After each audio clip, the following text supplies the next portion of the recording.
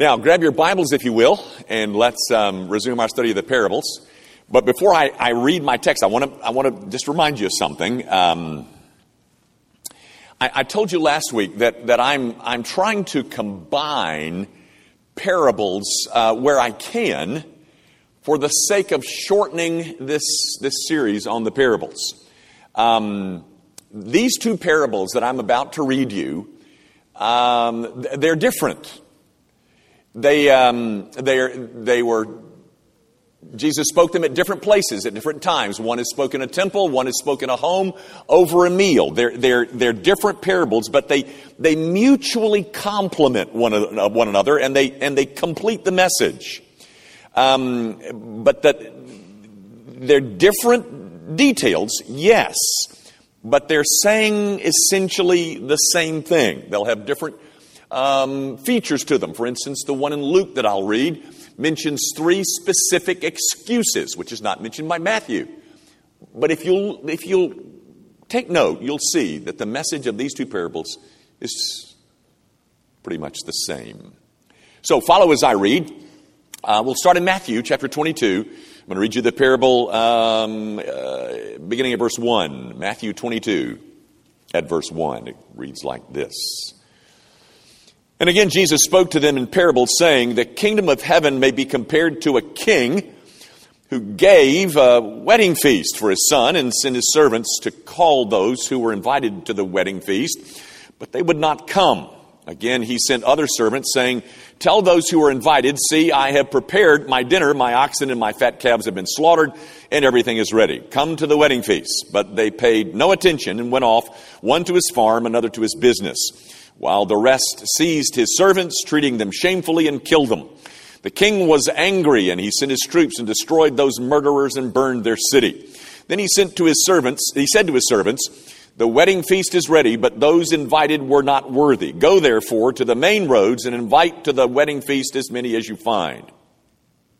And those servants went out into the roads and gathered all whom they found, both bad and good, so the wedding hall was filled with guests. But when the king came in to look at the guest, he saw there a man who had no wedding garment.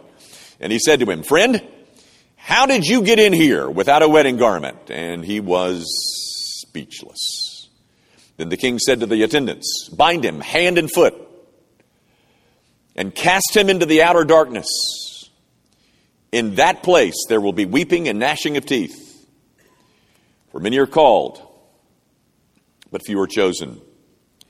Now go to the Luke 14 version of the same parable, beginning at verse 15. Let me read you. It's only 9 verses. When one of those who reclined at table with him heard these things, he said to him, blessed is everyone who will eat bread in the kingdom of God. But he said to him, a man once gave a great banquet and invited many. And at the time before the banquet, he sent his servant to say to those who had been invited, come, for everything is now ready. But they all alike began to make excuses. The first said to him, I have bought a field, and I must go out and see it. Please have me excused. Another said, I have bought 5 yoke of oxen, and I go to examine them. Please have me excused. Another said, I have married a wife, and therefore I cannot come. So the servant came and reported these things to his master. Then the master of the house became angry and said to his servant, go out quickly to the streets and lanes of the city and bring in the poor and crippled and blind and lame. And the servant said, sir, what you have commanded has been done, and still there is room. And the master said to the servant, go out to the highways and hedges and compel people to come in, that my house may be filled. For I tell you, none of those men who were invited shall taste my banquet. The grass withers and the flower fades, but the word of our God, that endures forever. I hope you saw the similarity in the parables. And by the way, I'm going to be jumping around into both because I do think they complement one another and complete the message, the overall message. But guys, the first thing that I want you to see is that both of these parables are about the kingdom. The kingdom of God is like. He says that twice in both Matthew and Luke. The kingdom of God is like. Now, what is the kingdom of God? Well, guys, that's the kingdom over which Jesus rules. However you want to understand it, that place where Jesus is king where the thrice holy God rules. That's the kingdom. And he tells us what it's like. He is beginning to tell us what the kingdom's like. There are certain things that are told us here that are descriptive of the kingdom. Now, gang, let me just draw your attention to this quick point, and then we'll get to the meat of the matter. But you will notice that in both of these parables, we are told that there's a king and that the king gave. He gave a banquet, he gave a feast, he gave a wedding feast, whatever. One of the first things that you see about this kingdom, it has, the one that rules over it is the one who gives.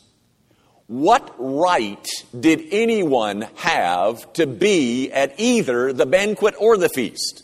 They had no rights. They had no rights to be there. The only grounds of their attendance was his invitation. Because this is a king who gives. It's a kingdom that has a king who delights to give away what is his to people who don't necessarily deserve it. He's not having these banquets to pay people for services rendered. He has a banquet that he gave. The origin of this banquet was something that was derived from his heart. The king wants to give away some good stuff because this is a king of grace. Now, guys, that's really just the first thing I wanted you to see, because the rest of the parable I want to look at under three headings. First of all, I want you to notice the response to the invitation of the king to this banquet. Secondly, I want you to notice the king's response to their response. And then thirdly, the third thing I want to talk to you about is, how in the heck did you get in here? So, first of all, guys, we're talking about the kingdom, as I said. And in this kingdom, there is an invitation. There is an invitation to come. The king extends an invitation to come be in a relationship with me. Come and enjoy fellowship with me. Come over to my place and let's eat together. The king extends an invitation.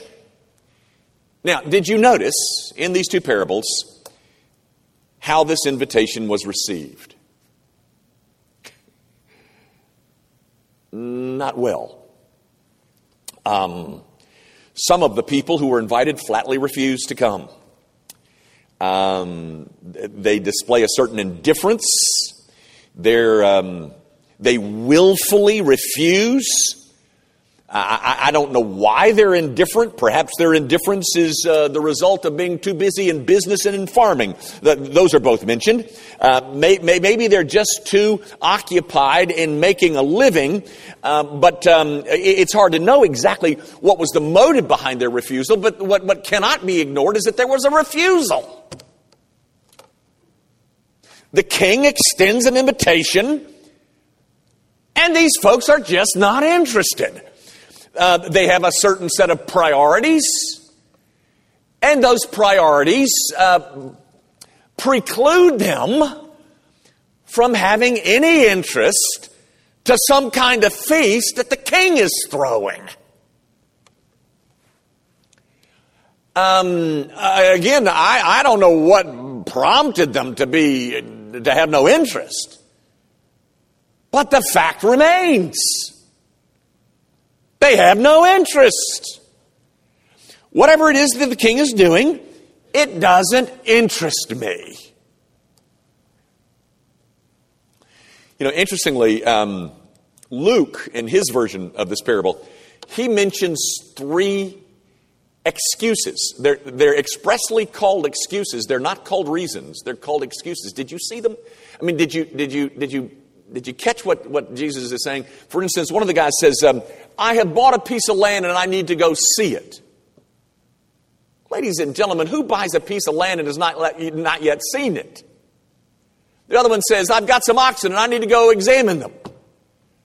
Who buys oxen or cattle and have never sight unseen?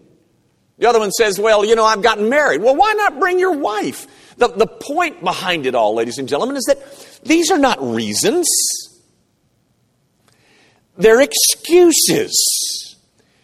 They're not interested in the banquet, and they're trying to come up with something that will make them look honorable, but at the same time, it's very clear they're just not interested. And by the way, guys, there's nothing sinful about buying land and buying oxen and then getting married. All of those are good things. But when those things become more valuable to me than in properly responding to the invitation of the king, then those things have taken over the rightful place that belongs only to the king. But I'm not interested in his invitation because I have other things that are far more important to me than this invitation of the king to come over and fellowship with him.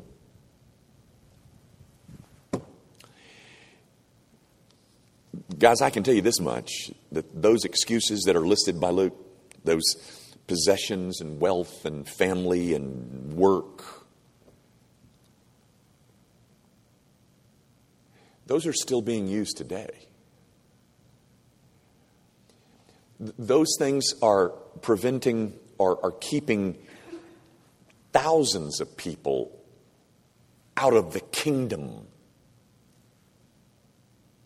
today. The invitation is still extended, and people are still using the same excuses. But ultimately, ladies and gentlemen, they're not reasons, they're excuses. But the real reason is that they have a certain hostility towards the host. I'll show you that in a minute. But their excuses are not, they're not reasons, they're empty excuses. The real reason is that they simply don't like the host. They're either liars or fools, but whatever is behind their refusal, they don't like the king. They don't want to go to his party. They don't want to come. And they'll find whatever sorts of reasons to refuse his invitation, because ultimately, ladies and gentlemen, I'm not interested in the invitation because I'm not interested in the inviter.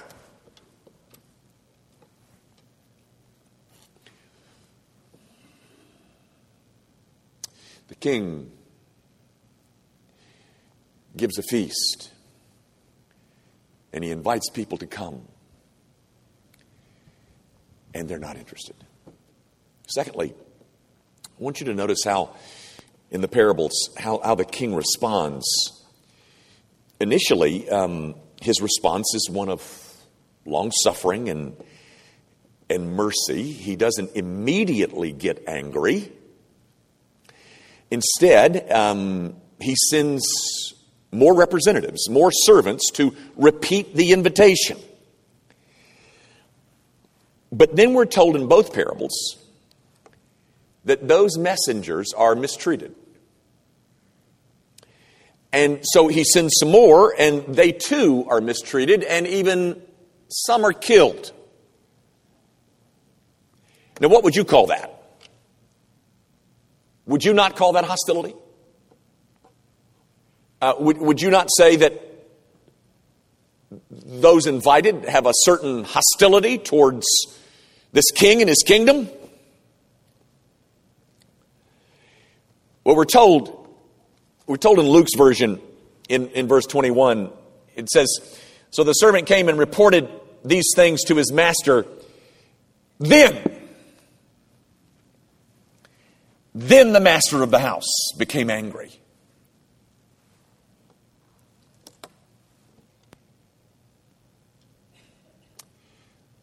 Guys, the invitation goes out and goes out and goes out and goes out.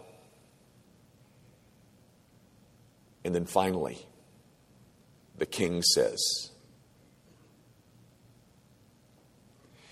that's enough.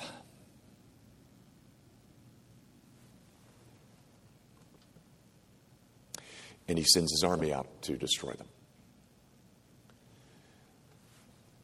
My dear friend,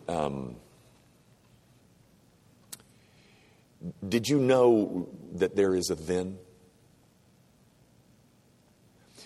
You know, the text that comes to mind quickly is in Isaiah 55, where it says, seek ye the Lord while he may be found, call ye upon him while he is near. And the clear implication is there's going to be a time that he's not near. Call ye upon him while he is near, because there's going to come a time when he's not near. But if that doesn't clear it up, let me read you just 4 verses out of Proverbs 1. We find this said. It says, because I have called you and you refuse to listen, I have stretched out my hand and no one has heeded. Because you have ignored all my counsel and would have none of my reproof, I also will laugh at your calamity. I will mock when terror strikes you like a storm, and your calamity comes like a whirlwind. When distress and anguish come upon you, then they will call upon me, but I will not answer.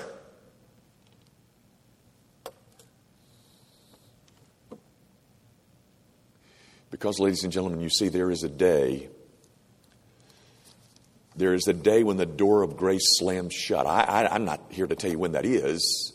I'm just telling you that there is a day. There's a day when the door of grace slams shut. And this text says, I will laugh at your calamity, and they will call upon me, and I will not answer. And we're told in Matthew's version, in verse 7, that he destroys them. The king was angry and he sent his troops and destroyed those murderers and burned their city. The king has a party. He invites people to come. They're hostile to him and his banquet. He sends more. They killed some. And he says, that's enough. And he sends his army. It was the penalty for their contempt to the invitation.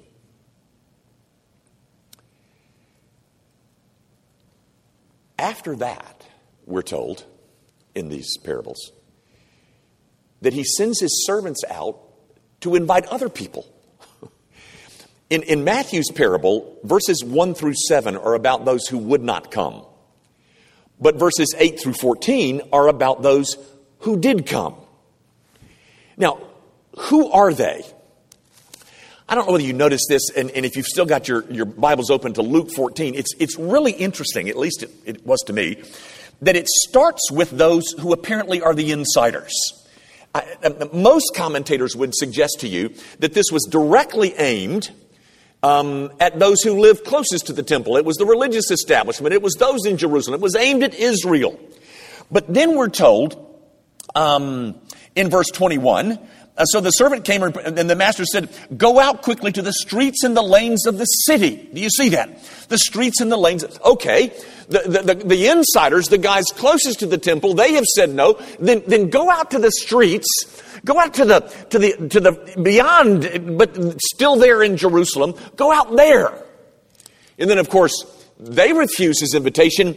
And then we're finally told, in verse 23, and the master said, okay, then go out to the highways and the hedges and compel people to come in. It starts here. And he says, okay, go out into the furthest reaches of the city. But because the response is the same, he says, okay, then leave the city. Go get those nasty, dirty, filthy, rotten Gentiles. Go invite them. And then, ladies and gentlemen, did you see in Luke 14, did you see the word compel? Verse 23. Go out to the highways and hedges and compel. Did you see that? It's an interesting Greek word, anagadzo. It's translated other places, force. It's as if God realizes that what these people need is not a new messenger. What they need is a new heart. So go compel them. Oh, you bet. Because you see, ladies and gentlemen, if you and I are spiritually dead, if in our unregenerate state we are spiritually dead, then we're going to have to be changed by a power outside of ourselves. These two parables illustrate that the effect of the broad and universal external broadcast of the gospel, that there is an effect. And the effect that it has is to stir up the evil heart. It exposes hostility. It arouses offense. And so the Father then says, okay, then I'm going to have to give them a new heart. Which is exactly what He does do. He exchanges a heart of stone and replaces it with a heart of flesh. And you know what that's called, ladies and gentlemen? That's called, in language that I think you've heard before, it's called the rebirth. It's called regeneration. Because in my unregenerate state, the only thing that the gospel does to me is make me mad. And so what He does is He exchanges my heart of stone and replaces it with a heart of flesh. And then the gospel becomes altogether lovely. Now, one other thing that I want you to see, and that is, how in the heck did you get in here? You know, in Matthew's version of this parable, you come to the end of verse 10 and you think, well, the parable is over. But it isn't. There's 4 other verses, and these other 4 verses give us the reason how those who are called are enabled to have a place at this feast. The way that they get adequately, appropriately ready for this feast is that the king gives them a whole new set of clothes. Gang, there is indeed a universal broadcast of the gospel message. Yes. But there must still be some wedding garments that clothe me. Wedding garments that I do not possess. We're told in these last verses, these last 4 verses of Matthew 22, 11 through 14, that there's a party crasher. This guy comes to the party, but he insists on coming on his own terms. He thought he was worthy enough to be there. His clothes are just fine. I'm dressed appropriately for this gig. Because he's convinced that he wants to come, but he wants to come in the way that he chooses to come. He wants to come in another way, one that doesn't include having garments placed on him.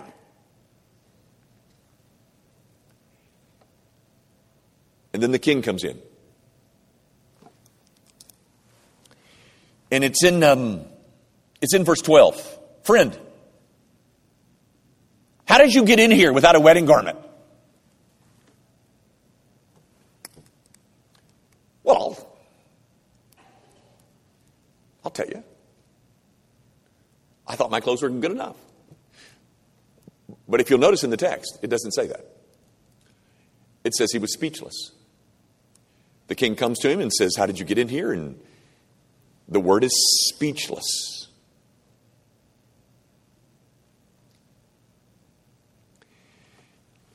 Guys, most of you know a lot of this story already, but let me just tell you a little bit. When Susie and I married, we got a job with Procter & Gamble, and Procter & Gamble moved us to Fort Lauderdale, Florida. And it was there that we heard the gospel really for the first time. I was 22, she was 21. A man by the name of Jim Kennedy. You might have heard that name before, Dr. D. James Kennedy. He's dead now. But Dr. Kennedy had created this program called Evangelism Explosion. It's been used all over the world. It's still being used. And he came to our apartment and shared the gospel with us. And if you know anything about Evangelism Explosion, it begins, that presentation begins with two questions. The first question is this: have you come to the place in your spiritual life where you know for sure that if you were to die tonight, you'd go to heaven? We'll have you. But that question is not half as hard as the second question. The second question goes like this. Let's imagine you did die tonight and you stood before God and God said to you, why should I let you into my heaven? I died tonight. I stand before God and God asks me, why should I let you, Jimmy Young, into my heaven? And at that point, ladies and gentlemen, you have one of three responses. You can answer correctly. You can answer incorrectly. Or you can have no answer at all. But you got to know this. Having no answer is as bad as having the wrong answer. Being speechless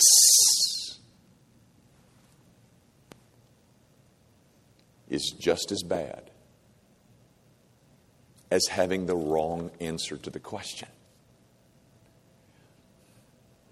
My friends,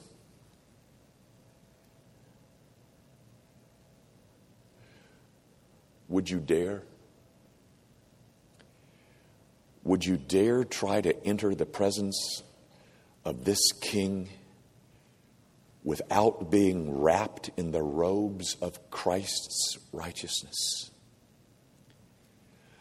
A righteousness that he gives to me by imputation. Would you dare try to enter this banquet thinking that there was enough righteousness in you to please him? Well, let me read you the response of the king to this man who tried that. Then the king said to the attendants, bind him hand and foot, and cast him into the outer darkness. In that place there will be weeping and gnashing of teeth.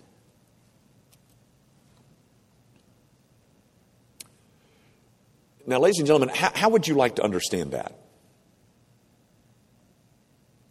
I mean, you can call it what you want to call it. You come up with whatever word you like. But how would you describe that? Outer darkness, weeping and gnashing of teeth. How do you understand that? It's a catastrophic, eternal, damnation. Call it whatever you like. Matters not. But it is populated by people who thought they could get into the presence of God in their own merit, without any provisions that God makes through Jesus Christ. Who needs that?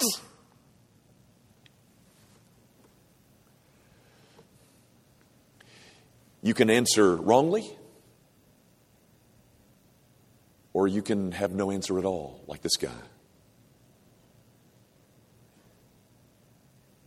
And end up in a place that's called outer darkness, where there is weeping and gnashing of teeth. Now, as I close, let me tell you what the right answer is. Let me explain how to answer correctly. The king says, "How did you get in here?" And I say, "Well, first of all, Mr. King, I realize that every garment that I've got on is filthy. I understand that every robe that I've ever possessed is ugly. I am fully aware that everything that I've ever done has done nothing but unfit me for this banquet. I understand, Mr. King, that I have no merit. I have no grounds in myself to be here. But somebody told me that there were robes available. And I understand that those robes belong to Jesus Christ. I understand that. I understand that they are available, but I understand they are His. But I've also been told. I've been told that He is willing to give those to any who embrace Him. And so, I have come to cast myself on you and your mercy. And I've come to ask for those robes of righteousness that only Jesus Christ can supply.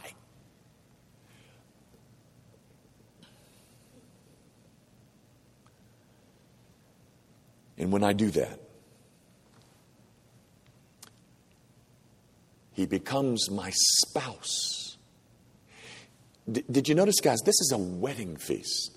It's one of the New Testament's favorite images of the relationship that exists between Jesus Christ and His people. That He is the heavenly bridegroom, and that we are the earthly bride.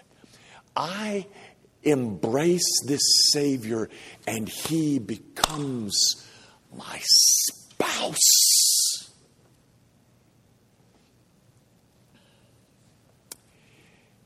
And I sit down alongside Him to enjoy a wedding feast forever.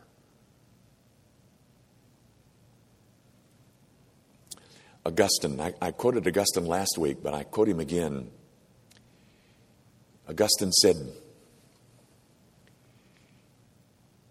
He loved her foul that He might make her fair. He loved her foul that He might make her fair.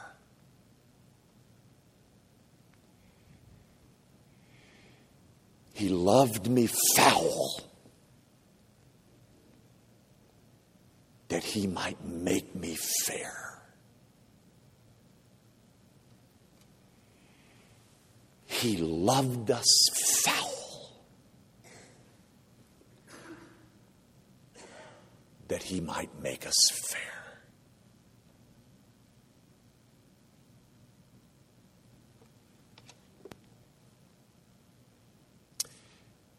And those are the ones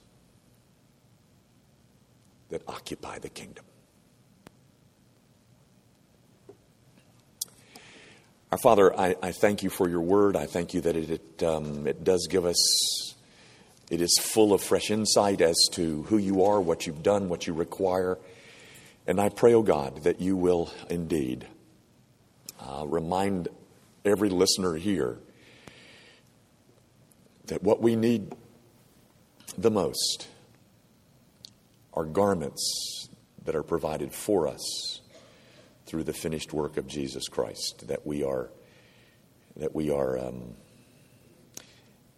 made ready for the banquet only because of what you have provided for us in Christ Jesus. And without that, what awaits us is a place of outer darkness. Lord, would you open people's eyes to see the great beauty of what you have done in grace for sinners as wicked as I. And we ask it, of course, in Jesus' name. Amen.